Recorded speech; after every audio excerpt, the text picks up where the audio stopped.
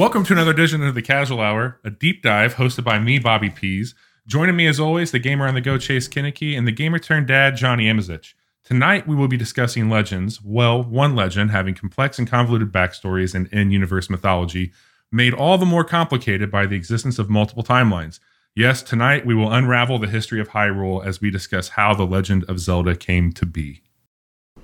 All right, I got to go get my Hyrule Historia. I'll be right back. Yep, grab your books. I have it in PDF if you want it. I have mine on the shelf behind me. I have my Zelda encyclopedia downstairs. If you guys want to use that to take notes, it's please. the golden cartridge. Gentlemen, turn in your textbooks to page 45. Where we'll be talking about Deku Seeds. Deku Seeds. Tingle. So, how many words are dedicated to Tingle? There's an entire section dedicated to Tingle. Yes. Now, if this was a Rosie Rupee Land podcast, I'd be totally all about it. So tonight is going to be really more about the timelines that have been a point of contention for many years in The Legend of Zelda. Chase, you did kind of hit on the head with the Hyrule Historia. That is the foundation of this episode. I used that pretty diligently to prepare this. For those of you who are unfamiliar with that book, it came out in 2011, and it was the companion piece to the 25th anniversary of The Legend of Zelda. It also was at the celebration of Skyward Sword, as that was the big 25th anniversary game for Zelda. So that was the first time that there was ever any explanation of these timelines that had been hinted at for a while. And since that point, isn't Skyward like the origin story, and that's why it kind of all worked out that way? Yeah, and there's a ton of Easter eggs in that game, and I'll discuss a few of those tonight as well. But I thought, for all intents and purposes, the agenda, so to speak, is I want to actually read a little bit of the history of how Zelda, the actual game, came to be from Mr. Miyamoto, and then we're going to go into a few key points, a few key eras that lead up to the timeline splitting, starting with, to Chase's point, Skyward Sword.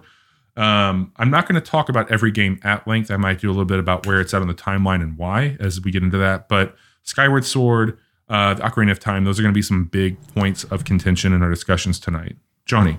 Will you be covering when Future Biff gave 1958 Biff a copy of the Sports Almanac? Right. You're not too far off for some of these splits that we're talking about. Great. The darkest of timelines. Yeah, because in that timeline, Biff then flooded Hyrule, and Ganon survived, and that's really important. It is. So, at the top of the episode, I want to just do a quick pulse check with you two. Chase, yeah, I know that you are appreciative of Zelda, maybe not so much the games playing them. I don't think that you've really played a ton of them or completed a lot of them. I think I've played a ton of them. I've beaten like 2 or 3 of them. Okay.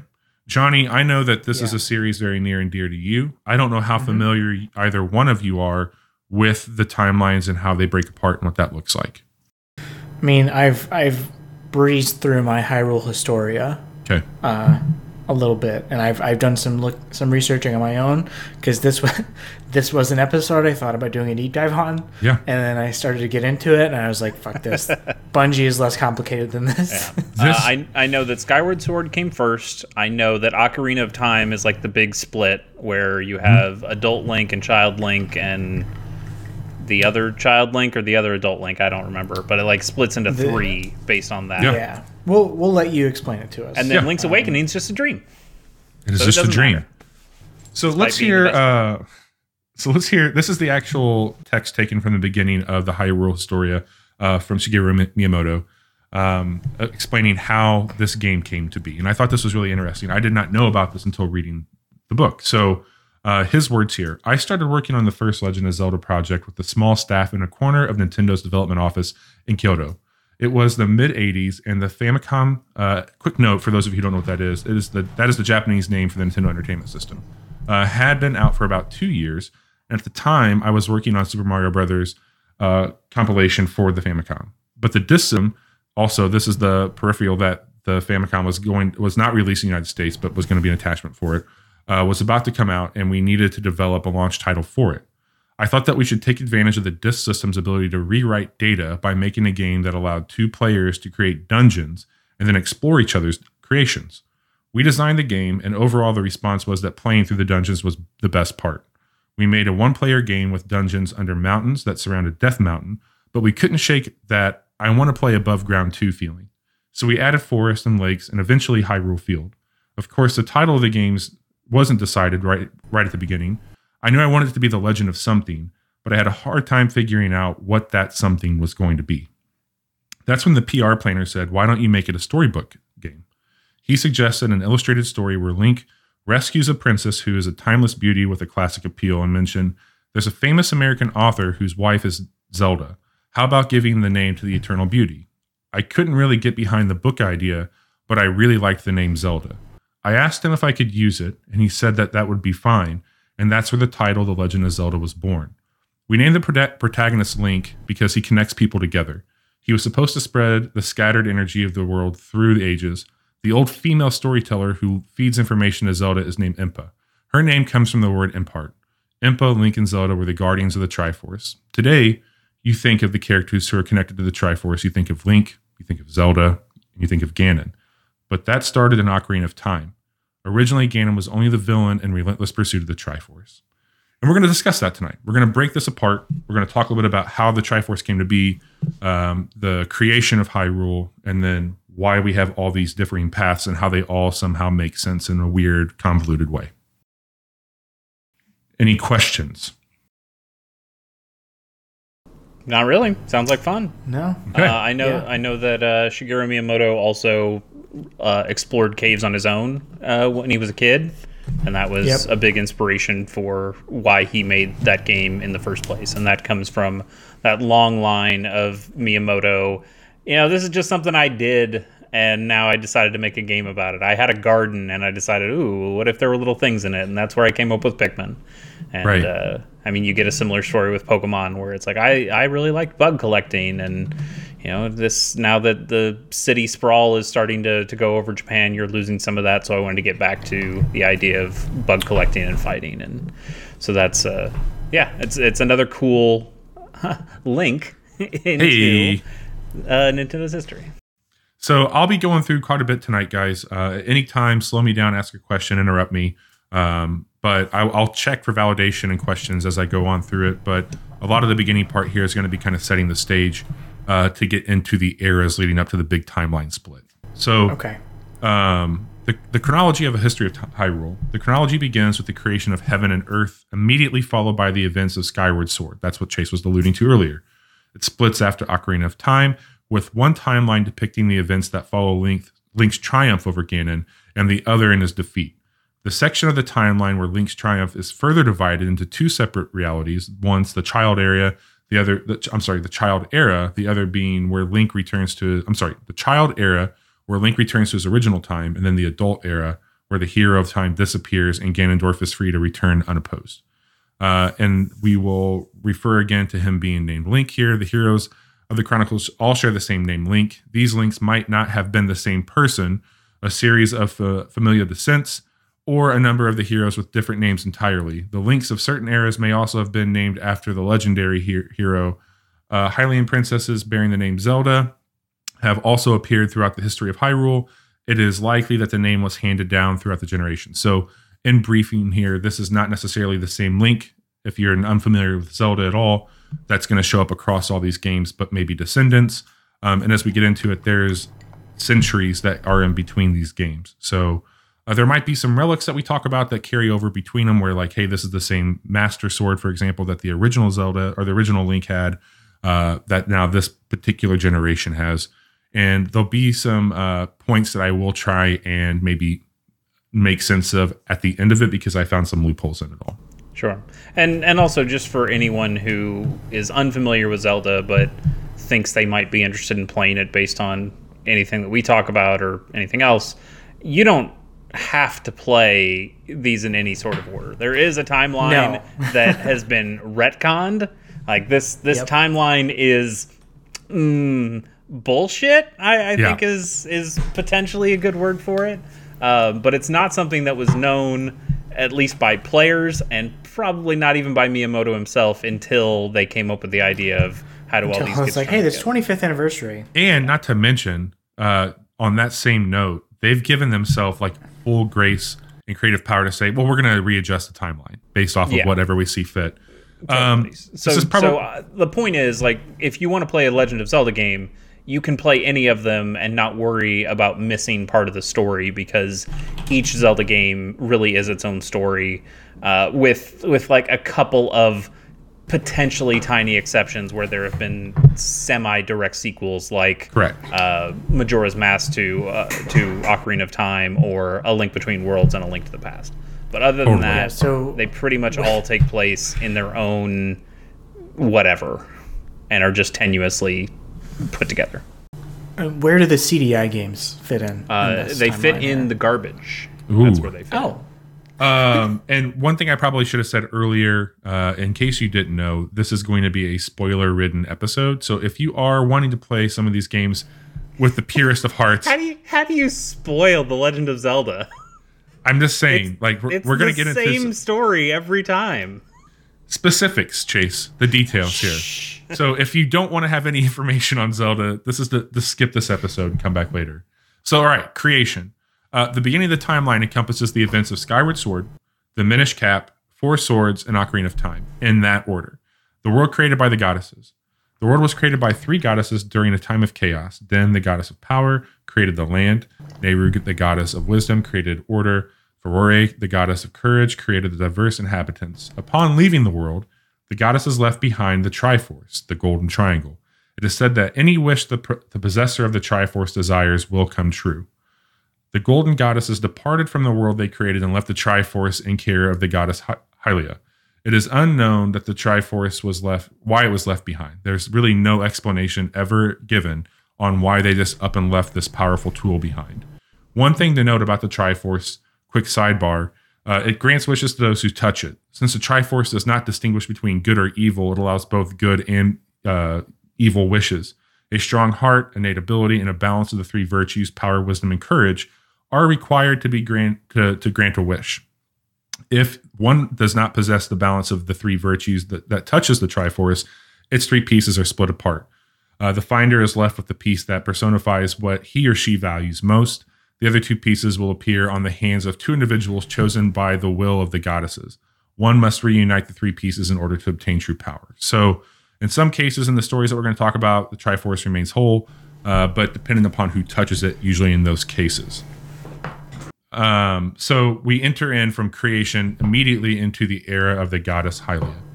The Triforce was entrusted to the goddess it was entrusted to the goddess Hylia during the era of Hylia, known more fully as the era of the goddess.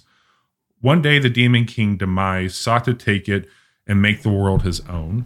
He rose an army of forces against Hyrule. Hylia gathered the surviving humans on an outcrop of earth and sent it to the sky beyond a cloud barrier. The outcrop would later become known as Skylofts. She hid the Triforce there as well. Hylia rallied the remaining land dwellers, fought back the evil forces led by Demise, and sealed them away. She suffered grave injuries in the battle. Knowing that the seal of Demise would not hold, she devised a plan. As the Triforce could not be wielded by a god, which is a really weird clause in the rule, that they created this thing that they can't touch or use. Just want to throw that out there. Mm-hmm. Hylia renounced divinity and transferred her soul to the body of a mortal who would become of age when Demise returned. She created the goddess sword and the spirit Fi, who would aid her chosen hero, who would reveal himself when he drew the sword from its pedestal. So we're setting up the story here for Skyward Sword. Have either one of you played Skyward Sword? Yes. No. Okay. I know that I don't like Fi. Why? Because she sucks. Okay. Because she is Navi but a sword. Yeah, it's weird. I did play with her a little bit in the Hyrule Warriors games, so I mean I'm somewhat familiar with her from there. But no, I don't really know anything about Skyward Sword other than you're in the sky. There's some longest tutorial ever. Yeah, I hear that. There's some Avatar-like birds that fly around. Yep. And they got the Wii Motion Plus, right? I think that this game, I did play and finish this game. It was a bit taxing with just how based on motion it was. To Johnny's point, the systems weren't great to teach you the game. there were some really cool moments, and it was something really special to be learning about how all this came to be. But ultimately, the critical reception of this game wasn't great. Actually, it was given 9s and 10s. I remember the reviews were absolutely... I shouldn't say critic. I should say user. I feel like that's every Zelda game. Every Zelda game comes out and people are like, "Oh, this game rules," and then it's only after a little bit of time where people go, actually, it wasn't that. I felt that way while I was playing it. I was like, "This is not that great." Yeah. But one Zelda game actually had the opposite happen, and that's Toon Link 1, whatever that one's called. Wind Waker. Wind Waker. Yeah, thank you. Because nobody liked that art style, so they thought the game was trash. I love that art style. And now people are like, "Ooh, actually, that game's pretty good." That game is really good. So let me just break down what took place during the Sky era, which is basically Skyward Sword. So for those of you who are keeping track, this came out on Nintendo Wii in 2011. Thousands of years later, during the Sky era, Hylia was reborn as Zelda in Skyloft on the day of the 25th annual Wing Ceremony. Little Easter egg for all of you: 25th annual Wing Ceremony. 25th of the knights that were in that game. This is also the game that released on the 25th anniversary of Zelda. She is taken down to the surface in a tornado created by Girahim, who attempts to have her kidnapped to revive his master, Demise. Demise is who was killed or basically banished prior. Zelda is rescued. Girahim's that guy with like the white hair and like a red scarfy cape thing. Yep. Yeah. That's him. He's a sorcerer, so to speak, which most of them are. Zelda is rescued from his minions by Impa, whom Hylia had sent through time to help her mortal self. Zelda regains her memories as Hylia, her childhood friend Link, is led by Fi to draw the goddess sword and is so revealed to be Hylia's chosen hero at the Temple of Time. Zelda and Impa flee from Girahim by going through the Gate of Time and destroying it behind them. Link seeks out the 3 sacred flames to temper his sword into the Master Sword. That was my favorite part of this game, by the way, was just knowing that you were creating the Master Sword and all of the... I remember having very lengthy conversations with you at work about this. Yeah. And I was like, that sounds really cool, but I've lost all desire to play this game. I get it. Cool, another fetch quest in the Zelda game. I love it. Yep. No, Chase, it's deeper than that, man. Sure, right. You're making the Master Sword. Yeah, you collect these 3 things to do this one thing, and then you have to collect these other 6 things to do this other thing, and then you have to collect another 12 things to do another thing. It's the ultimate sword, and it never gets tired. No, never. Until it does. Why would the Master Sword ever get tired? That'd be ridiculous. Who would think of such a thing? So after the Master Sword is created, it is used to activate the second Gate of Time at a sealed temple. He finds Zelda by using the Gate of Time to travel back to the era of Hylia. To the time shortly after when Demise was sealed, Zelda places herself in a 1,000-year slumber to sustain the seal. Link returns to the present, he gathers the Triforce, and he uses it to destroy Demise. Zelda awakens from her age-long slumber, only to be kidnapped by Girahim. Girahim takes her to the past where Demise is still alive, and uses her soul to revive his master. Link defeats Demise in the battle, and the Demon King is permanently sealed away in the Master Sword. With his last words, Demise vows an incarnation of his hatred, this will be Ganon later on, shall ever follow those who share the blood of the goddesses and the spirit of the hero in a cycle without end. This was such a cool moment, I thought, when I played the game, to understand like why there was this repetitive, always seemingly history of this battle throughout the ages. Hey, there's always a girl and there's always a lighthouse. Yes. There's always another lighthouse. At this point in time. So like, go ahead. Maybe you're getting to this, but like, what happens to Skyloft? Does that thing fall out of the sky at some point? Is it still there? Do we just not care? So, it's here. So at this point in time, Link thrusts the Master Sword back into the pedestal at the sealed temple. Fi becomes forever dormant in the sword. Link and Zelda return to the present, but Impa stays in the past, in her own time, to watch over the Master Sword. Zelda resolves to live on the surface and watch over the Triforce. So Zelda does not return to Skyloft. Zelda and the others from Skyloft repopulated the surface world. Their descendants became known as the Hylians. During this time, the land was named Hyrule. So basically everybody from the land never physically came back down to the surface, but the people who left the land to go to the sky came back. So why do we never go back to Skyloft? it's not necessary at that point in time because it's just a bunch of bird shit on there, and we don't really need to go back and see gross that. bird shit. In Monty Python and Holy Grail, when they say they're going to go back to Camelot, and they say let's not go there. That's a silly place. That's same thing. Sounds about right. So to Chase's point, why is everybody on the ground still? Why didn't they just stay in the sky where it was safe? And that's probably would have been for the better. But how do you tell more stories? Because they forgot how to fly. After many years of peace in Hyrule, word spread of the supreme power of the Triforce. So again, Triforce on Earth now in Hyrule. War engulfed the land, hurtling the era of chaos. In particular, a group of powerful sorcerers known as the Interlopers sought dominion over the sacred realm, where the Triforce... Are we done with Skyward Sword at this point? Like, you finished that? Okay, we're on to the next game. Boom. Yeah. Done. Okay. So, Skyward Sword... For the rest of these, can they, like, kind of denote that? Like, hey, and now Skyward Sword is over, and we're moving on to the story that gets onto this next game. Yeah. That would help. For sure. So, we're not going to be talking about a particular game... for a minute. I will let you know. Talking about Minish Cap? In a minute. Oh, okay. In a minute. So this is all just like interconnected stuff between Skyward Sword and Minish Cap? Yeah, so if you want a visual aid, if you have your Hyrule Historia, you're going to see that between the eras, there's some stuff that isn't exactly fleshed out. And there are some things that I wonder, like, could they place games into those areas? Absolutely, they could. What that would look like. They won't, but they could. Correct. There's a third timeline where Link and Ganon actually have a truce. That would be a fourth timeline. It's a fourth timeline. There's already a third timeline, Johnny. I know. They've already thought of that. So, Skyward Sword, the Sky era, is now done. We've moved past that. Many years, I don't know how many, have passed since those events. Triforce is back in Hyrule. We're in the era of chaos. There's a group of sorcerers known as Interlopers who want dominion over the sacred realm, where the Triforce is located. Hey, we are in an era of chaos. This aggression will not stand, man. The goddess sent. Where does Eco fit in here?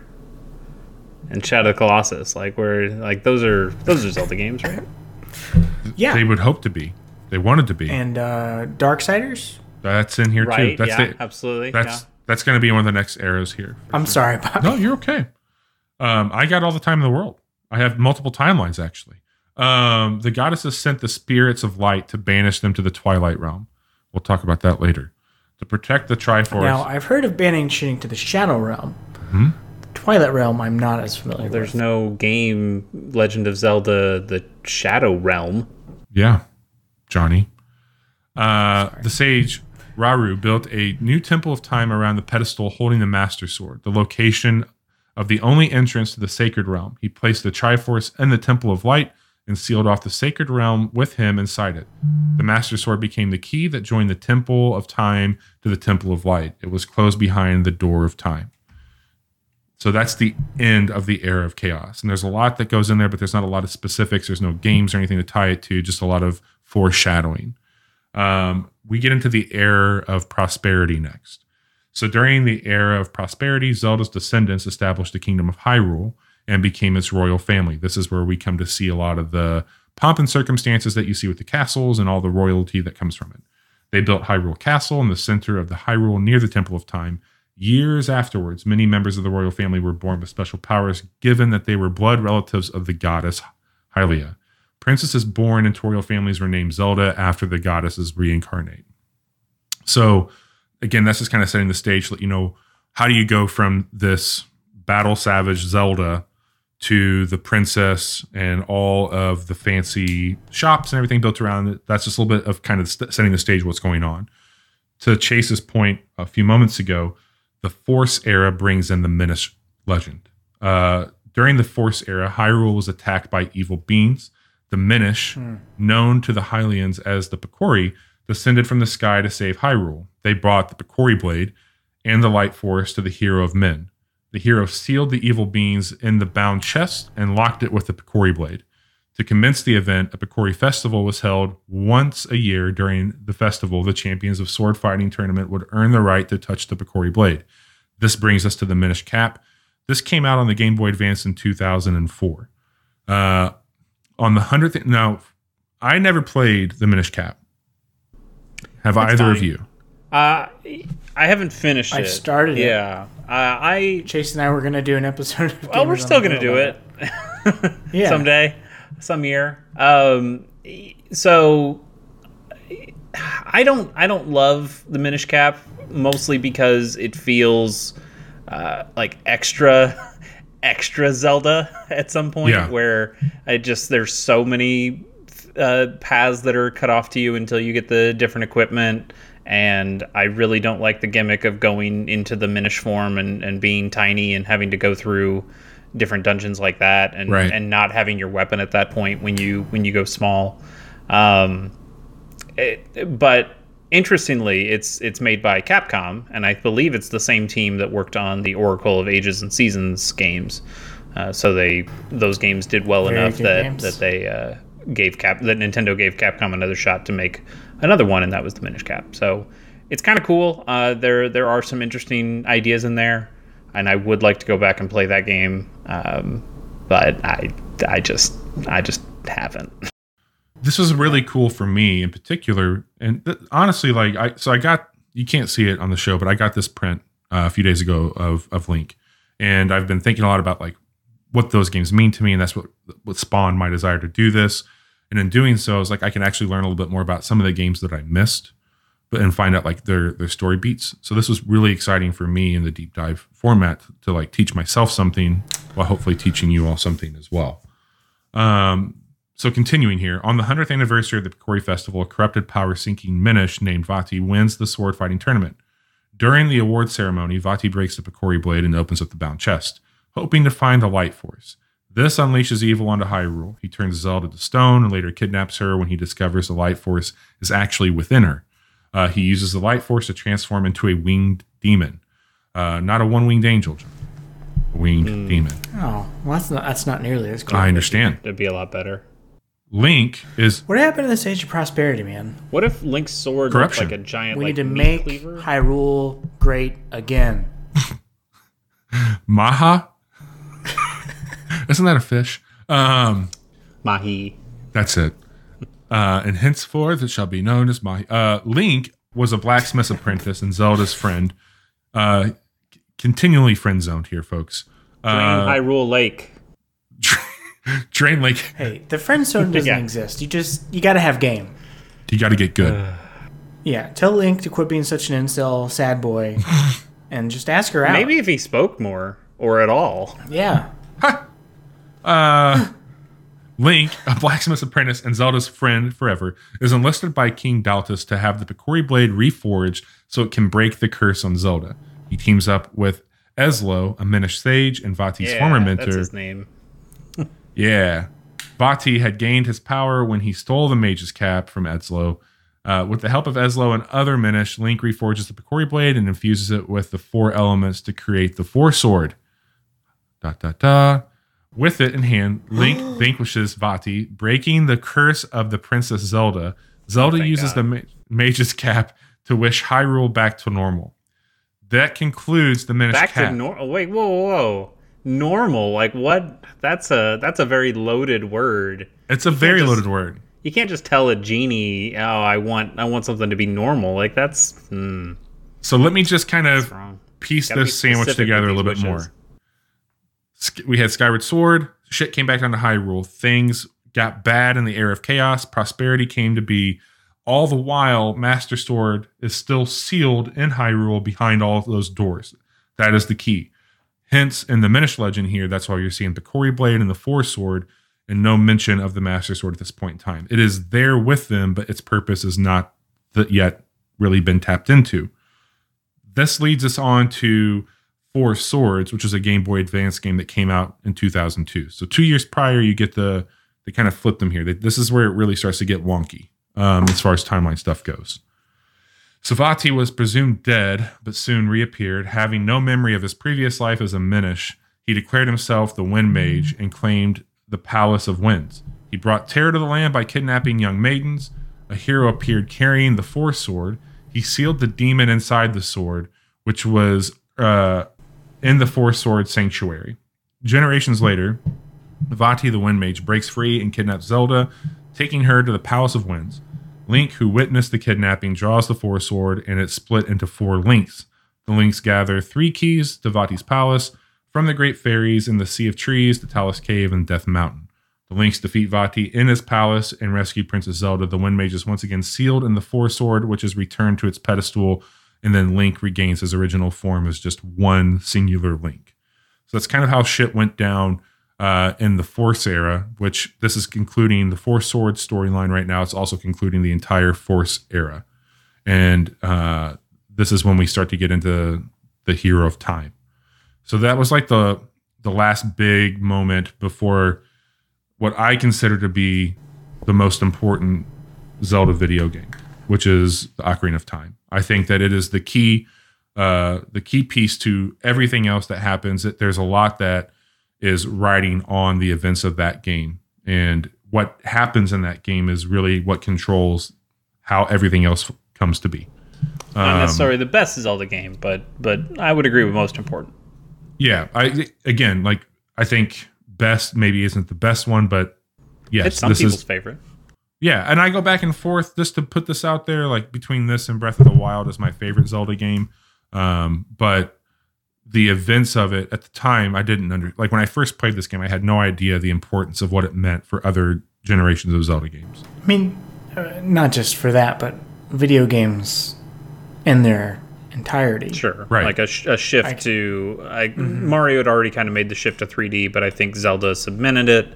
I think there was definitely maybe more to storytelling that came through that, especially console. Like I know PC was doing all sorts of things, but from a console perspective, I think having very story-based games that were telling something more epic and grand was, that was something that was happening, but it wasn't to this degree. And I think Zelda really pioneered and popularized that.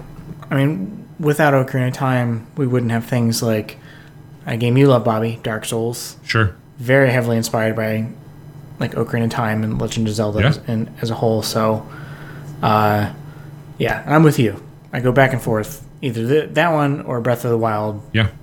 My favorite Zelda game. And so. I just not played Link's crossbow training. That actually is not anywhere in the timeline. They made a very distinct omission of that game. That one under the rug. Just a quick personal note here. But Zelda Picross, where does Zelda Picross show up? That was in the Prosperity timeline. Okay, that makes sense. They had time to solve puzzles. The Picori Blade and the Picross, the Picross the Reblade. That's where it was. Picorius. Stop. So didn't that guy kill his wife? Wasn't he an Olympian who killed his wife? Oscar Pistorius. Maybe. Sure. Pistorius. I was terrified to play Ocarina of Time as a kid. It looked incredibly daunting. It seemed very huge and big and unlike anything I had really sunk my teeth into. I remember picking this up. It was on layaway at Walmart. Coming home, I had the gold cart and I had the playthrough guide in hand as well. And this is really a pivotal moment in my personal gaming life because it opened up a lot of doors into what I've come to enjoy today. So I'm very thrilled to talk about this game. The era of the Hero of Time. Hyrule enters a long period of civil war. Bobby doesn't care if we've played it or not. He just wants. Oh, have you got? Obviously, Johnny's played it. Chase, have you played? Many times. I have probably played this Zelda game more than any other. And by played, I mean went through the first hour and a half, maybe like a dozen times. Because I didn't own this game for a very long time on my N64. So I would go over to my friend's place across the street, and they'd let me play Zelda, and I'd play through, and I'd go through the maze thing to like avoid the guards, find Zelda. She'd get kidnapped by Ganondorf, and then oh man, you know what? It's time to go back home. Oh damn. Okay, and then when I got back, it's like, oh yeah, sorry, I deleted your save. It's no big deal. Like you can just start again. So then I must have played There's 3 save slots. Yeah. What kind of dirtbag friend do you have in here? I must have played through it like a ton of times, but I never really got much further than that. I did play a little bit more of the 3DS version when that remake remaster I guess came out, and I played through a decent amount more of that, but I don't know. I've never really been able to get into it. The controls, especially now, feel very dated, and I'm sure the N64 has a lot to do with that, and trying to bring that system all the way over to the 3DS, some of that stuff kind of gets lost in translation, even though it feels a lot better when it comes to things like aiming the slingshot and things like that. But I appreciate it, and I have the strategy guide for this game for no good reason. But I've never beaten it. I've watched a lot of speedruns because they are super quick now and really interesting in the way that people just skip through all sorts of shit. The most recent one, they found Fox's ship, right? Yeah, you found the R-Wings in there. That's cool. If there was ever, which I doubt this will ever happen, but if there was ever a remake from Nintendo for one of these games, this is the one that I'd like to see done. It's already on the 3DS, man. So I think Bobby's talking full blown. I know what he's talking Final about. Fantasy VII treatment. Yeah. So Hyrule enters a long period of civil war. Make sure you get no more on there. This is something that's really interesting to me. Like, I don't know anything about, I couldn't find any information on a civil war in Hyrule. I don't know what size. I don't know if this involved, Gorons or other species. That's an area that if they were going to go back in the timeline, like, I'd love to see what that looks like. I think you could do some really cool mechanics in this style of game. It happened when the Hylians wanted to keep slaves. Yeah, I think that's Hyrule Warriors, where it's just like thousands of enemies and thousands of... Honestly, Chase, you say that jokingly, but I was thinking of that game whenever I was reading into this, and like I was curious, and I was going to ask you, do they allude to any time period at all in that? God, no. Okay. Okay. So Hyrule enters a long period of civil war. During the war, a dying Hylian woman flees to the Kokiri Forest and entrusts her baby boy Link to the Great Deku Tree. The boy is raised as a Kokiri. Eventually, the king of Hyrule ends the war and unifies the kingdom. This is the Ocarina of Time. It came out on the Nintendo 64 in 1998. Ganondorf, leader of the Gerudo people, openly swears to the king that he will be loyal, but plots to open the door of time to obtain the Triforce. This is the first. He the only male in that entire race? Isn't that the deal? He is the only male, and that's where he feels like he can kind of persuade people, like he's gifted to do it. This is also the first appearance in the timeline of Ganondorf. So this is the first time since Demise that you see anything with Ganon or Ganondorf. This is the first time that we're being back to the Temple of Time since the Age of Prosperity. To that end, he curses the Great Deku Tree in an attempt to wrest him of the Kokiri's Emerald. With his dying breath, the Great Deku Tree sets Link and the fairy Navi on a quest to stop Ganondorf. Link meets the Princess Zelda, who like Link, has premonitions of Ganondorf's treachery. The two plot to open the door of time and get the Triforce before Ganondorf. When Link opens the door of time and draws the Master Sword from the pedestal of time, he is sealed within the Chamber of Sages for 7 years. He reawakens as the hero of time. In this time, Ganondorf had entered the Sacred Realm and seized the Triforce. However, the Triforce had split into 3, and Ganondorf retained only the Triforce of Power. And this goes back to what we originally talked about. Whoever touches it has to possess all the traits, and he did not. He only had power. Link gained the Triforce of Courage, and Princess Zelda the Triforce of Wisdom. I'm going to admit here, this is a little strange considering that the goddesses are choosing who gets these pieces, but yet if Zelda is the mortal form of the goddess, why would she get the courage? There's a lot of that. Correct. Ganondorf had used his power to take control of Hyrule Castle. Ivanka. And Sacred Realm was transformed. Does that make Link Jared? Into an evil realm due to his evil heart. Using the combined power of the Master Sword and the 7 Sages, Link and Princess Zelda seal Ganondorf in an evil realm. Ganondorf vows to destroy Link and Zelda's descendants when the seal is one day broken. Zelda uses the Ocarina of Time to return Link to his own time. Link places the Master Sword back in the pedestal and closes the door of time. Navi, her mission complete, disappears. The timeline splits into 3 branches after Ocarina of Time. The Fallen Hero timeline is a branch in which Ganon defeats the Hero of Time. The branch where Link... which we never see. Like, cause what's that? we never see that. If you're playing the game, you would never lose. like the point of the game is that's to win. the thing. Correct. So you never actually see this take place. The closest thing you can do is just getting a game over in the fight, and imagine that's what it went like. But you do see the events of this battle in other games through story, and we'll get into that here in a little bit.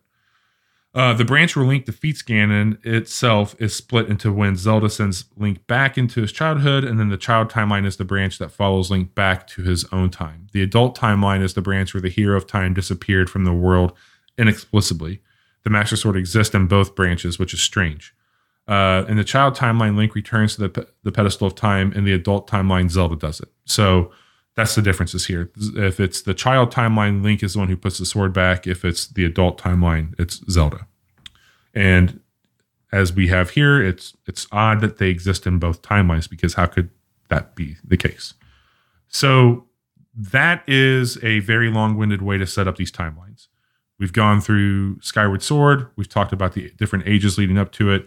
We have now reached the point where we're going to branch off into 3 of these timelines. And the first timeline I want to talk through is going to be timeline, just for the sake of this conversation, we're going to call it timeline A. That's the adult timeline. Link defeats Ganon. So I can go into some of the plot points of the game. I really have the timeline details here. I'm going to let you guys ask questions about some of these games that we get into and talk through it. How are we feeling at this point? Any questions, any comments on where we've been or where we're going? This is all making perfect sense to me. So it's about to make a lot less. So let me do my best to try and clear that up for you.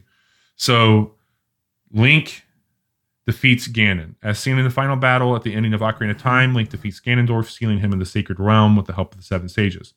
Later, Ganondorf will escape the seal, which forces the gods to cause the Great Flood. The events of the Wind Waker occur, immediately followed by the events of Phantom Hourglass. Tetris pirates discover a new continent and establish a new Hyrule there. The events of Spirit Tracks then occur on New Hyrule. So the first event in this adult timeline where Link has defeated Ganon is A Link to the Past. It is the first game in the real world's timeline where Link... Sorry, I had this screwed up here. The timeline, this is where Link is defeated by... You said you were going to make sense of this, Bob. No, I didn't. I said I was going to try and screw it up. So we're in timeline A, which means adult Link killed Ganon and then disappeared. No. Yes? No. Sorry. That... Are we back to Child Link? Which one are we on? We are now... He defeats Ganon. No. Link is defeated by Ganon. Okay. So plotline A is the one we don't see. Link loses at the end of Ocarina of Time. Ganon now controls everything, and then Ganon floods everything because he's a real dick about things. Yeah, give me 1 second. Let me just double check my work.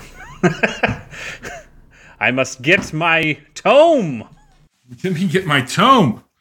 So, I'm in the Hyrule Historia. I'm pulling up the timeline page just to make sure I got this taken care of correctly. So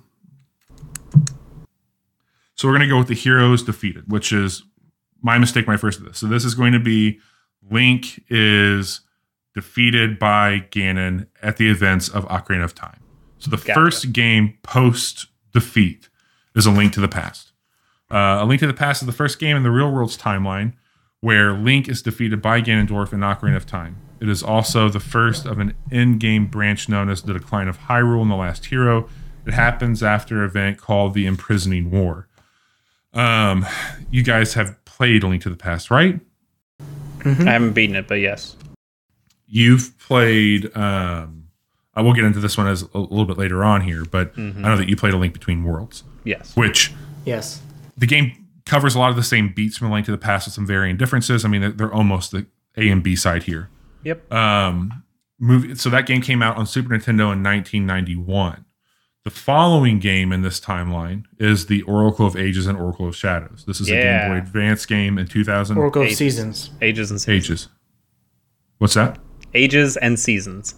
Yeah. Yeah. So this game happens between A Link to the Past and Link's Awakening, and it features the second canon resurrection of Ganon, something that happens an awful lot. It comes at an end of something called the Era of Light and Dark.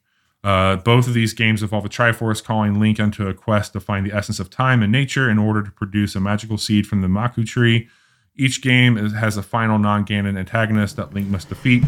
The games have a linked ending that features Ganon being resurrected. Then we get into Link's Awakening, and I played this game for the first time last year. So this was originally released on the Game Boy in 1993. It was also remastered in 2019 for the Nintendo Switch. We talked a lot about this game last year for our Game of the Year episode. It was a charming remake of a really cool tale of Zelda. The place of this game in the timeline is a bit confusing, given it is just a dream. However, it appears to be a dream that Link is specifically having before the events of A Legend of Zelda. It takes place during a brief era known as the Golden Era. Link's boat is destroyed at sea. He washes up on a mysterious island. He sets out to collect the 8 instruments of the sirens in order to wake the windfish and return home. Link still fights Ganon near the end, but it's just the form of a different antagonist takes. In the end, it is all revealed to be a dream. The next in this timeline is going to be A Link Between Worlds on the Nintendo 3DS, which came out in 2013. I was encouraged to play this game by you, Chase, when I was borrowing one of your 3DSs, and I became enthralled with this game. It was one of my favorite Zelda experiences. It really opened up the idea of gaming on one of those 3DSs. It was phenomenal. Johnny, I know that you've played this as well. Yep. I think we all feel very strongly that this is a good video game. It is. I think from a top 5 Zelda. I think from a gameplay perspective, it's my favorite Zelda. I could see people making an argument that Link to the Past or Ocarina of Time is so much more important or has so much more cachet. But I think just in terms of the way they open up that world where you can take dungeons in relatively any order you want, the idea of renting equipment so you can take on those different dungeons. It's so much fun. The map is also like fun callbacks to A Link to the Past, but then also some new things that subvert your expectations. And I just found it really charming all around. Yeah, I completely agree. I loved a lot of the mechanics they brought into it. This is also in my preparation for this is where I had to take on some external sources, and I think that's what some of my confusion came in when I was copying this over.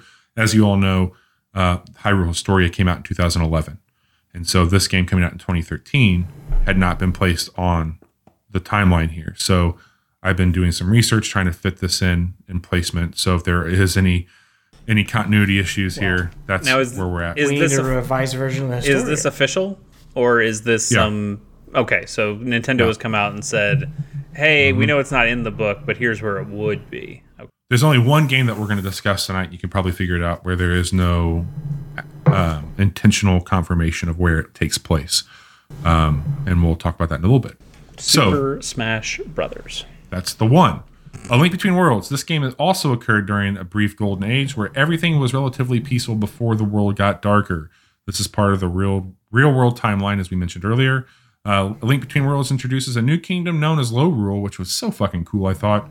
The dark mirror of the more familiar Hyrule, Link faces off against a wizard named Yuga, who turns people into paintings and who is attempting to resurrect Ganon for the umpteenth time. Link uses the Triforce to restore Lorule to its former glory. Coming up... Bobby, let me ask you a question. Would you rather see a straight remake of Ocarina of Time, or would you like to see them do something more like this, where this game originally was supposed to be a remake of A Link to the Past on 3DS, and then Miyamoto kind of came in and said, nah, you got to do something better than that. And that's where they came up with the new mechanic, and that turned into a new story. So would you actually prefer to see them maybe do another story within the Ocarina of Time kind of play space? If you would have asked me this 2 months ago, I would have told you yes. But after playing Final Fantasy VII Remake and seeing what they did with that and how they took some liberties in telling that story. But you don't know the liberties. I know that there's enough change, and I know that there's still some, like, that game is following certain beats of it. I don't want just a prettied up version. Sure, I'd like to see them add some new stuff into it. It'd be more interesting if they changed it up a little bit, because it is so well known. Yeah, it's been remastered on one platform. I think taking that version of Hyrule and gussing it up, adding to it, could be really, really interesting. I don't think it'll happen. I don't either. Personally, like why would they need to at this point? Sure, they don't. I think it would be that very non-Nintendo. Link's Awakening makes a lot of sense that they would do that, because again, that game not played by many. It's a Game Boy game, fits there really well. So we're going to add another game that came out after the Hyrule Historia here, and that's going to be Triforce Heroes. This was a Nintendo 3DS game that came out in 2015. The Triforce Heroes is thus far the last to take place in the Golden Age. It precedes two inter-game events, the Monarch's use of the Triforce and the tragedy of Princess Zelda, which sends the real-world timeline into a darker path. This game is co-op that allows 3 players to control 3 different colored and differently powered versions of Link. The players must collaborate to solve puzzles and clear dungeons en route of confrontation with the villain known only as the Lady. I've never played this game. Any of you? Nope. No. Okay. Maybe that would be a fun Gamer on the Go episode where we got to do something co-op like that. Sure. It's I don't local know. Co-op though, isn't it? We'd have to hang out. We'd have to be in the same room together, I know. which not today. We can't do that at the moment. Yeah, just a date. I had extra time on my hands with COVID-19 to put together this absurd love letter to Zelda. Just a date where we're at here. So then we get to The Legend of Zelda, which came out on the Nintendo Entertainment System in 1986. This is the first Zelda game that was ever produced. It's not the first story beat, but it's the first Zelda game. It happens near the end of the real-world timeline. The tragedy of the Princess Zelda has occurred between games, and it is set off to a dark era that is known as the Era of Decline. Ganon, the so-called Prince of Darkness, is resurrected once again and leads an army into Hyrule in search of 3 Triforce pieces. Princess Zelda splits the Triforce of Wisdom into 8 fragments. Link begins his quest to rescue Zelda and assembles the Triforce, which he does before killing Ganon yet again. Why wouldn't she split it into 9 pieces? Why would they just not be a nice 3 pieces split into 9? That would make so much sense. Did you ever play? Have you guys played the original Zelda? Yeah. Yeah. I haven't beaten it, but I've played it. Because I've tried a couple of times to play it like pure and get my pen and paper and draw out a map myself. And, that's fun for a while. And then you get to the point where it's like, okay, this is annoying and I don't want to do this anymore.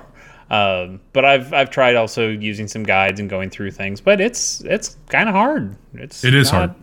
I'm not that good at games to be able to beat something like that. And we're not going to get into it tonight, but I would encourage all of you, if you are interested, the mechanical achievement that is that video game, how they changed up quite a bit to make that game and what they did with it is really fascinating. There's all kinds of videos on YouTube you can find for it. The next one up here is Zelda 2, The Adventure of Link. This came out on Nintendo. Also, sorry, that's a fun one to watch speedruns of. Especially races, because there's multiple paths through that game, and people can do some different sequence breaking. So it's interesting to watch people play that and take different routes as they go around and do things. In fact, even more fun is to have randomizers, to watch people who play randomizers, which just means that you get different equipment in different dungeons. So you get the opportunity to that's not supposed to be there, and now that opens up different paths for different people, and it's those are a ton of fun to watch. So that's awesome. Highly suggest that. Lots of Zelda games have randomizers. I know Link to the Past is another big randomizer one, but I think the original Legend of Zelda is really cool to watch that way. Nice. So this is going to be Zelda 2, The Adventure of Link. This came out a year later on the Nintendo Entertainment System in 1987. The Adventure of Link is a very interesting. It is. It's interesting to me that by interesting you mean bad. I did not care for it. No, but it's all. And I'm not saying that this is the exact same thing, but the game mechanically, it's a lot like how Mario 2 was just very different from Mario. Yeah. I mean, you go. All the dungeons are side scrolling, and it was such a far departure from the first Legend of Zelda game, and it's really interesting that they took such a risk to put out this very, very different thing. Yep. And I've played a little bit of this one myself, but I watched my friend Richard in high school play through most of it, and yeah, it's very, very different. Yeah.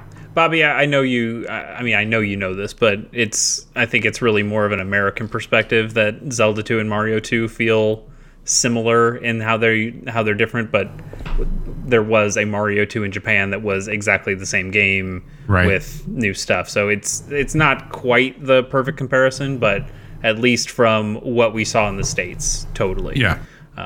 But yeah, it was like this is a complete departure from what we saw with the original Legend of Zelda. And I haven't really read too far into why that was. Whether they just had a different idea. I think Miyamoto was still in charge of this one, right? He was. Don't quote me. I think that he said he just wanted to do something different than what they did in the first game or something. I read an interview or something with him. And what's crazy about this too, guys, this is a year apart. Think about that. From a dev cycle standpoint, and they've done it. They did it after. A lot smaller back then. They did that afterward with a Legend of Zelda game. Yep, slightly different circumstances, but yeah. So for the timeline details here, the Adventure of Link is a direct follow-up to the series' first game and takes place immediately after it in the real-world timeline. Link is now a teenager, and he finally wins Princess Zelda's heart at the end of the game, presumably ending the timeline on a happy note. Link. So the plot of this is Link is called to prevent the resurrection of Ganon by a group of zealots. So this is the same Link. Same Link, just a little bit older. And for once, he actually succeeds. He prevents Ganon's followers from completing their blood-soaked ritual, and then manages to collect all 3 pieces of the Triforce, which allows him to awaken Princess Zelda from a magical enchantment. So this concludes our timeline here. Okay, this is going to be the end of timeline A, where Link is defeated by Ganon. This is also shit got real bad, and then still ended up with a happy ending. You got your happy ending. Now this is also the longest timeline by far. We've got 7 games within this timeline. The other ones that we're going to go into have 3 in each, so a little bit shorter here in the back end. And we are coming around the corner here as we wrap up this deep dive into Zelda. So we're going to move over to timeline B, which is the child timeline, where Link prevents Ganondorf's acquisition of the Triforce. As shown in the final battle, or in the final scenes of Ocarina of Time, Link is sent back in time to relive his lost youth after having defeated Ganondorf in the adult timeline. Link is sent to a period of time before Ganondorf entered the Sacred Realm and claimed the Triforce. Link alters events so that Ganondorf's claim of the Triforce never comes to pass. As a result, Ganondorf eventually attacks Hyrule, but is subdued after a failed execution. Ganondorf is sent to the Twilight Realm. Meanwhile, Link travels from Hyrule, and the events of Majora's Mask occur. Later, the events of Twilight Princess occur, followed by the events of Four Swords Adventures. So let's kick off the first of the games here with Majora's Mask. This came out on Nintendo 64 in the year 2000. I guess so. 2 years after? I thought it was just 1 year. 2 years. So okay. 2 years after that. Majora's Mask is the first in the child timeline that occurs when Link defeats Ganon in Ocarina of Time. After he is transported back in time 7 years, Link and Zelda decide to never open the realm. This prevents all the events of Ocarina from ever occurring. It is revealed that Ganon, 7 years later, tried to open the realm but fails and is sealed in Twilight Realm, thus triggering the timeline, etc., etc. It's a Groundhog Day-esque plot. Link must save the town of Termia, which is it's a parallel town. It's not, it's not the exact same thing here in Hyrule. From a falling moon that will crush them in a matter of days. Link needs to help to keep going back in time and living those 3 days over and over again in order to solve the mystery and stop the moon in its deadly trajectory. How do you guys feel about Majora's Mask? Never played it. Okay. Played 10 minutes of it in a Toys R Us. I was a Deku scrub the entire time, and I thought it was lame. But I think the Skull Kid rules. Skull Kid is maybe the coolest looking thing they've made in Zelda ever. I never owned this game for whatever reason, despite being obsessed with Ocarina when I was a kid. And I've been scared to go back and play it because I hear such mixed things from people.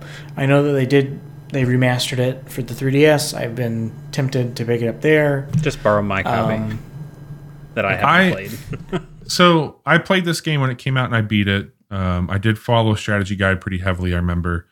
I also remember being a bit let down after the high that was Ocarina of Time. And one thing that I just don't care for... Because it's different. Like it's very different. It's not the same kind of game at all. It takes a lot of different mechanics, and I'm not going to kind of detail them because it sounds like that's where Bobby's going. But it tells a different kind of story, and that's definitely a turnoff for some people. But it also is very subversive from what you expect. And I think a lot of people can appreciate that this one's really dark compared to other Zelda games. It was definitely a scary game. And I think that it's also like, I just don't like timers in games. I don't like being timed to do things, and that really fucks with me. And that's all this game is. Even though there are ways to get around the timers, there's, the song of double time and the song of half time, I think, and there's like a song that can get you back in time, and so like there are ways to fix that. And then the 3DS version, I think, makes some of that stuff even faster and easier than the original.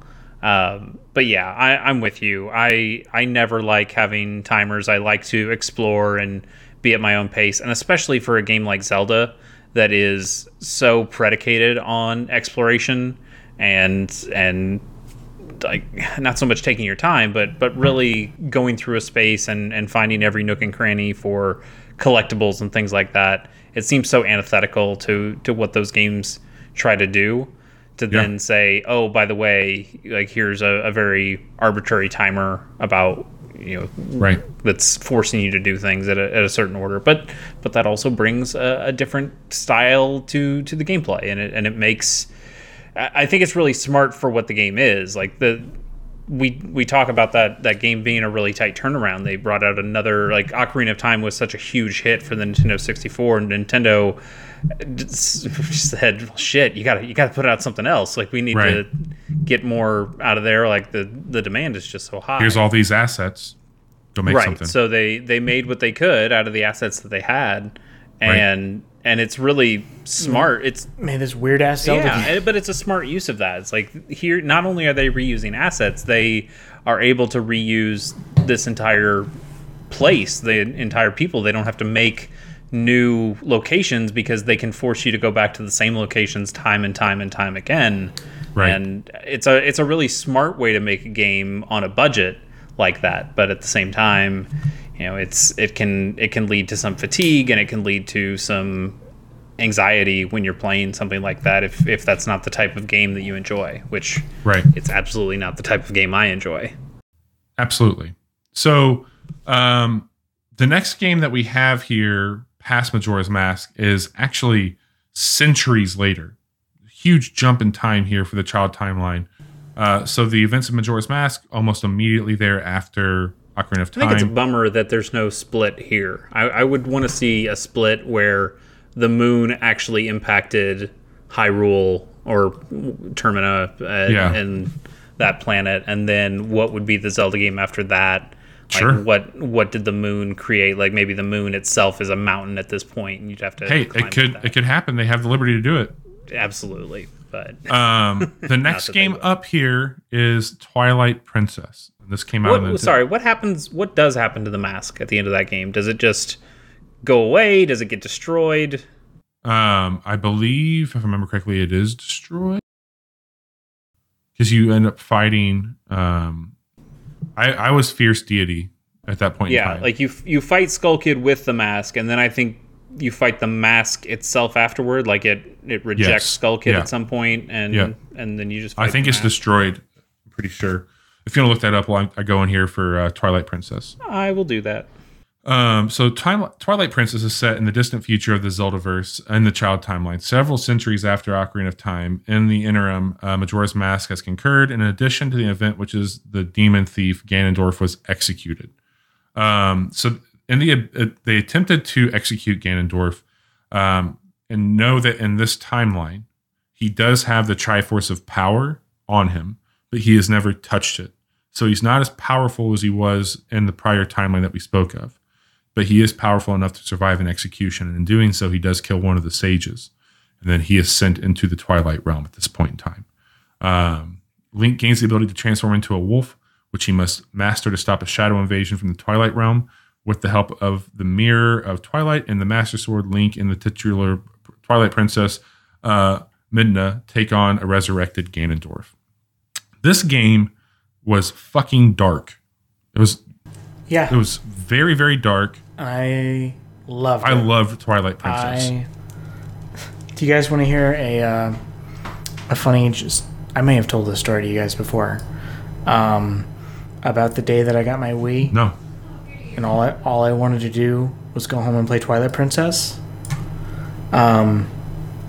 So, sorry to sidebar here, but so it's the day the Wii came out, right? I go home, I get it all set up. I had pre-ordered it. I was so excited because it's a new Nintendo system. It's new Zelda. It's everything I want from a new console. And I'm dating this girl at the time, and I, rather than saying, "Hey, I would really like to stay home tonight and just play Zelda all night long," I went to the theater with her and I saw a Hilary Duff movie. And afterward, this is the wrong timeline. Again, it's the dark timeline. We went to IHOP, because I was like, I just want to go home. I want to fucking play Zelda. Anyway, so we're at IHOP eating my food, and I start getting these pictures on my phone. And this is like flip phone days. So it's these really crappy, low-res images of my sister and my best friend Richard and my friend Jonathan and all these people playing my Wii before I had even the chance to. I had hooked it up, and that's all I did. How pissed off were you? Left. I came home. I made Danielle, my girlfriend at the time, leave IHOP. I drove home. I was so flustered that the only thing I could think to say was, "Dick Weeds." I kicked all my friends out of my house. Oh my God! Wow. And then my best friend Richard, my high school friend Richard's dad at the time, they told him the story, and he told me, he's like, "Sounds like you were thinking with your Wii and not your Wii." And that's good. It's good line. That's good. It's a good line. Yeah, your priorities sound incorrect at that moment. Yeah. So with Twilight Princess, I find this is some of my favorite art in any Zelda game. I love the style of this. I love the look of Link. It's really cool. It kind of has this, and this was a big deal for people who were coming off the last one, which was Wind Waker, which we are all fans of Wind Waker here. Let's be upfront. But fuck it you. is You got your dark gritty Zelda. Wind Waker's a far better game than Twilight Princess. I would agree with that, and I've barely played either of them. But I think this was definitely the Nintendo response to all these assholes didn't really like the cool art that we made, so let's give them what they want. Let's make the super dark Zelda, and we'll give them what they asked for. So there you go. I played a little bit of this game on the Wii. And I got up to the part that I wanted to see, which was the Bridge of Elden fight, Link on Epona, is it Epona at that point? It's a horse. Link's on a horse. Epona. Sure, whatever. And then you have the orc dude on his warthog thing, and that fight is so epic and fun. It's great. And then they said, "Hey, do you want to keep playing more Zelda?" And I went, "No, I'm fine. That's all I want to see. I'll just keep playing Smash Brothers and playing the Bridge of Elden there. Because that's the part I care about." I think the coolest part about this game, though, is because it was a Wii launch game, it also kind of was a transitional period. So it came out on the GameCube as well. Yeah. And the GameCube version puts the Master Sword in Link's left hand like it is traditionally. Link is traditionally left-handed. But for the Wii, since most people are right-handed, and you'd be slashing the sword with your right hand, they made Link right-handed, which meant that they actually just completely mirrored the world in these games. So if you go back and play Twilight Princess on the GameCube version, not only is just the different hand, but the entire game is mirrored. Wow. That's and it's awesome. Insane. It's insane. That's awesome. I'm not sure because this game did get an HD re-release on Wii U. It did. I don't know if they had both versions. I don't know. I had it and I don't recall. Honestly, when those came out, I did play the better of the two. I played more Wind Waker than as you should. Also, the mask once Majora's Mask is defeated, the evil leaves the mask and it just becomes a normal mask. The happy mask salesman picks it back up and takes it away. So maybe he was lying. Who knows? After Twilight Princess, too happy. He is too happy. You can't trust anyone that happy. We go into the Four Swords Adventures, and this came out on the Nintendo GameCube in 2004. For the longest time, I did not know that Four Swords and Four Swords Adventures were two separate games. Same. Had no idea. And also that they take place in two different timelines. Yeah. So Four Swords Adventures isn't set anywhere near the original Four Swords in the timeline. It's actually set a century after Twilight Princess, making it the final. Stupid. It's the final game in the child timeline, also known as the Legacy of the Hero. The game features Link split into four once again, taking on a who's who of Zelda villains, including Shadow Link, Ganondorf, and even Vati, one of the series' earliest villains. The Links end up sealing Ganon with the Four Sword itself, bringing peace to Hyrule for the foreseeable future. So again, pretty happy ending to the timeline here. And this leads us to the final timeline here. We're going to have Timeline C. And this is where we see Link defeats Ganon. So in this timeline, I think most people would say this is like the proper timeline. This is the one that is like most well accepted, I suppose. Yeah. So this one essentially is like things go back to the way. This is another split here, so it's still going to be a continuation, so to speak. So it leads right into the events of Wind Waker. So the hero just disappears. This is where Zelda puts back the Master Sword, etc., and the child timeline splits again. Let me double check my work here. Yes. So you have a triumphant hero for this particular. I'm sorry. This is where Ganondorf is sealed away, and then when he does eventually gain power again to return to the land, everybody expects the hero to show up, and the hero is nowhere to be found. In doing so, the adult timeline, also known as the New World, occurs after Ocarina of Time. When Link defeats Ganondorf, it's sent back to his original timeline and accidentally reopens the Sacred Realm, thus unwillingly allowing Ganondorf access. This results in a series of events where Ganondorf is sealed in the Sacred Realm, not the Twilight Realm. This leads to a period of peace where no Link figure exists. Thus, the Ganondorf returns. There is no hero to fight him, and he freely seals Hyrule away, causing the world to flood over and setting the scene for the Wind Waker.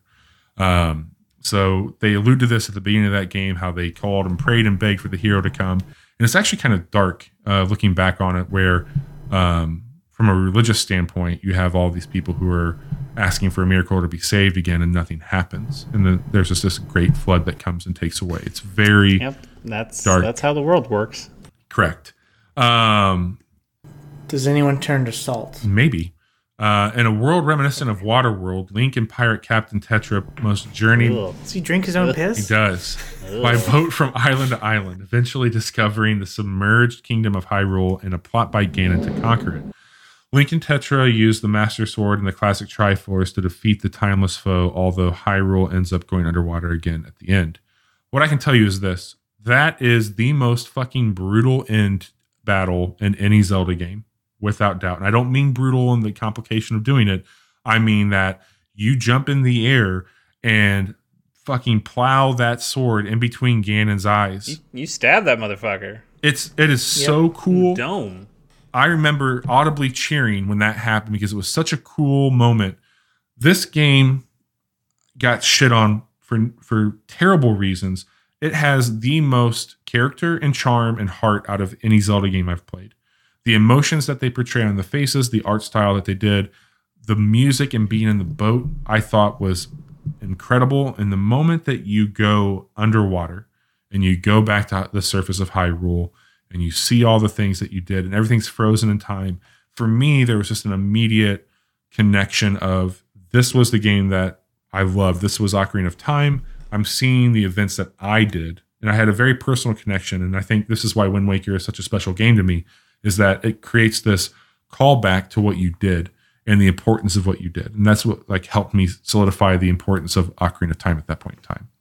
If you are going to play this game, I would suggest you play the Wii U version, the remake, right. Or the remaster, because they did go back and change a couple things. They made it, they made it look a lot better, but they actually made some of the sailing easier.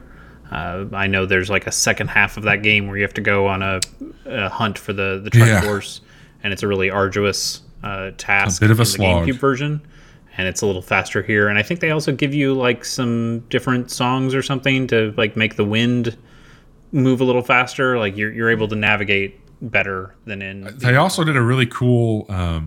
You could leave messages in bottles, which I thought was really cool, and you throw those out, and people could pick them up, more like a little social thing. So I've played a little bit of Wind Waker, but obviously not very much since I don't know a ton about it. What's two questions here? What's up with Tetra? Because I know she's actually Zelda, but I don't know how that comes about, or whether she knew it the entire time, or what's up with that. She doesn't know it. She doesn't know. So at the point in time in the game, any girl with pointed ears was being taken prisoner in hopes to find the goddess. Okay. Again, the Triforce reestablishes that connection that you are a descendant of the goddess Hylia, and that's how that comes to be for Tetra. As we continue on in the story and we get into Phantom Hourglass next, you'll find out that even on the spirit tracks that they actually do some exact lineage of Tetra to her great-great-grandchildren that become Zelda. Okay. Second question, King of Red Lions. I know he's actually a dude, right? Yeah. He was turned into a boat? Yes. So he is the... God, what is his name? Shit. His actual name is slipping to me, but he is the King of Hyrule, essentially, in spirit form that goes on into this boat. Give me a second. I'll get his name pulled up here. Sure. So you're just riding on Zelda's dad the whole game? Pretty much. Sweet. Instead of riding on her. Yep, good. It's bad. It's real bad. Almost there, guys. Hang tight. You're good.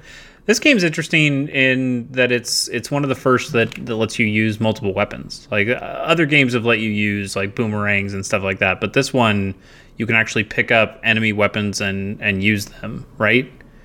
There's no and there's also no like it's not like Breath of the Wild where they'll break eventually, right? Like you can pretty much use them as long as you have them, as long as you can hold on to them. It's King Daphnis. Daphnis. Cool. All right. And that's who came down to it. Yeah. So I saw him in Scooby-Doo. Yep. The Phantom Hourglass is the next one up that came out on the DS in 2007. Phantom Hourglass is a direct sequel to Wind Waker in the adult timeline and takes place immediately afterwards, making it the most direct sequel in the Zelda franchise. Hyrule is still submerged underwater and sealed away, and Ganon is stuck down there too. Link and Tetra are back to travel the open seas in search of the ghost ship, Phantom Hourglasses, and the Phantom Sword, which Link must forge from 3 pure metals found on various islands. Link uses the sword to defeat the game's antagonist, Bellum, but in the ending of the game suggests that its events might have just been a dream as well. We move on from this game to the Spirits track. Is that game good? I know people have talked about like it's kind of just this one tower that you go up and you're constantly having to go up to a certain point, then you have to leave it again and backtrack and keep Which one? Keep going back and forth. Phantom Hourglass. I never played it. Okay. I hear good things. I own it, but I haven't played it either. I never played it either. So Zelda's actually your companion in it though. Like she's a ghost. Yeah. So like she can take the form of suits of armor and then move around independently, and that sounds really cool. Yeah. And then her Super Smash Brothers the newest Super Smash Brothers, she retains that. Like that's her down attack. Like because once they took away the ability for her to turn into Sheik, split those characters out. Like Sheik is her own character now. The move they replaced it with is the phantom armor that she now throws out, which is kind of cool. Nice. So the final game in this timeline that we're discussing is going to be Spirit Tracks, which came out on the DS in 2009. This is the final game in the adult timeline and takes place about a century after Phantom Hourglass on a newly discovered continent upon which a brand new kingdom of Hyrule has been established. The continent is understood to be over the sea area in which Wind Waker and Phantom Hourglass took place. Tetra, Link's ally, is the founder of the new kingdom of Hyrule. In the game, it's a Steam Train theme game. Link and Zelda, this is the one I was alluding to earlier, is the descendant of Tetra in this one. Travel the rails around the new Hyrule trying to prevent the return of a new demon king, Malladus. This eventually involves a demon train in a dark realm, and Link and Zelda must team up to take down Malladus. The game concludes with multiple possible endings. I did not play this game, but people like this one. People like this one because it fixed a lot of things that people had issues with Phantom Hourglass, like the backtracking stuff. Like this game doesn't do any of that, and I think people found it to be a lot better overall. But I haven't played it either. That brings in one point here, guys, that as we wrap up our episode tonight. No, I think that's it. They haven't made any other Zelda games. It's weird. You'd think they would, like especially with the Switch being so popular, but they just remade franchise. Link's Awakening and decided to call it quits. Psych, motherfuckers! There is another one. The Paradox of the Breath of the Wild. So this game came out. It was the launch title on Nintendo Switch 2017. Here's some things. Thus far, we have no information from Nintendo on where it takes place. They're very coy about it. There is a lot of speculation. It's almost like none of this matters. It's almost like it's all bullshit and Nintendo's just tired of talking about it. Now, there has been, in some interviews, some strong allusion to this being the final game in the timeline. This is it. They also have where you could see evidence of multiple timelines converging here for Breath of the Wild. And there's even things in game where they allude to events that happen in certain timelines, but then there's other pieces that are present in this timeline that doesn't match up. So thus far, fans only know that the game definitely comes out after Ocarina of Time, as confirmed in a Game Informer interview with the creator and producer of the Zelda series. That means it can be a part of any of the three split timelines. What's even more puzzling is that there's evidence in Breath of the Wild that supports and contradicts its place in all three timelines. Fans can only guess which timeline Breath of the Wild belongs to until more information is released by Nintendo. What we do know is this, is that the game... Which timeline makes less sense, this or Metal Gear? Okay. Metal Gear has too much connective tissue. This has no connective tissue. I personally feel that this is the concluding game. And I think that now we have Breath of the Wild 2 coming out, which very well could be. I don't... Right. This is it, guys. It's over. Except for the game that's coming out after it. I have a theory that in the trailer that we saw for Breath of the Wild 2, that Ganondorf is next. You had Calamity Ganon. I think that Ganondorf is going to return, as he always does. But who knows? Who knows what other things are going to happen into it? I hope that this kind of places things a little bit better than maybe they did before tonight. Hopefully I didn't screw you up any worse than you already were when it comes to care or knowledge of this. Zelda... Everything is perfectly cromulent. Zelda is a very important game to me. If you've listened to their show at all, you know, you two being some of my best friends know that this is a game that means the world to me. This was a ton of fun for me to put together. This was a labor of love and taking a lot of different resources and, of course, reading through the Hyrule Historia, which I was really, really enjoying going through and thumbing through and finding out some minor details here. I scratched the surface on a lot of these games. I did take on some external resources from YouTube videos to other websites like Fandom to figure things out and put places here. I would love for anybody who's listening to this show to throw out any thoughts, ideas, proposed ideas that you may have on Zelda or where things are. These deep dives are a ton of fun, and this is by far the most involved I've been in one. I figured since we couldn't be together and Chase is kind of mastered show and tell, I would at least latch on to something that's very near and dear and important to me and try and teach out a little bit about it tonight. Good job, Bobby. So that concludes it. This is it. The deep dive is over. Great. Almost 5,000 words later, we wrap up our show, and I'm here to tell you all... thank you so much for listening. And we will be back. Ranking of Zelda, top 3. Which personal top 3? What do you got? Johnny. Ocarina, Breath of the Wild, Wind Waker. I'm the exact same. I think I'm a Link Between Worlds, Link's Awakening, and it doesn't really matter, but I would probably say Seasons after that. Okay. All fine choices. Yeah, so that wraps it up, Bobby? That wraps it up. Okay. I do have a transmission coming through. Breaker. Come in, Ice Cowboy. I got to read on you, Snow Dog. This is Ice Cowboy. I got a wiggle wagon heading Gateway, but Papa Bear's going to give me the runaround. Good numbers to you. Yeah, I just saw a bear with a customer and the disco's on. Oh, yeah. 10-4. How dare you stand? I've been playing some of that Snow Runner. It's too bad. that game has a terrible camera, is an awful slog, it controls like absolute shit, and is ridiculous at every single point, and I love it with all my heart.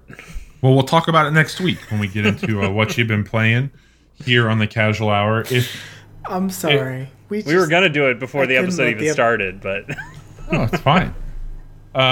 If you all have any thoughts on Zelda or one that stands out to you, or your top 3 as we just went over, please let us know.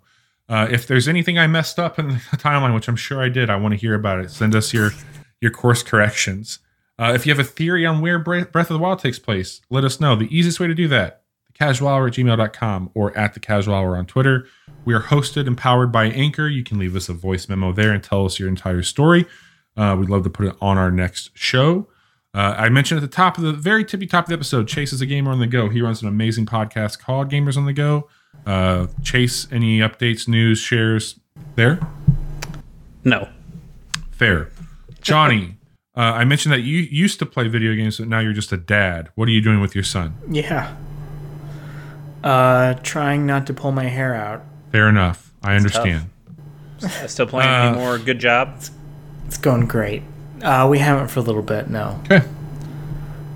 Just listening to Roblox stories for 30 minutes at a time. Yikes. Yeah, that's rough. Yep. And then just to date this particular episode a bit more, we recorded this on May 13th, 2020. We are still in the midst of quarantining during the global pandemic of coronavirus. A lot of us here are still healthy and well. We're working remotely, so hopefully we get back out there and able to see each other soon. But for those of you who are listening, please be safe, take care of yourselves, and adhere to whatever guidelines you are being given by your state and country. Or planet, if you're on one of those weird planets listening in that has coronavirus too. We will be back next week to tell you about the games we've been playing that involve driving trucks in snow. Wow. I'm your host, Bobby P, signing off tonight with my 2 friends, Chase and Johnny. We'll be back next week. Take care.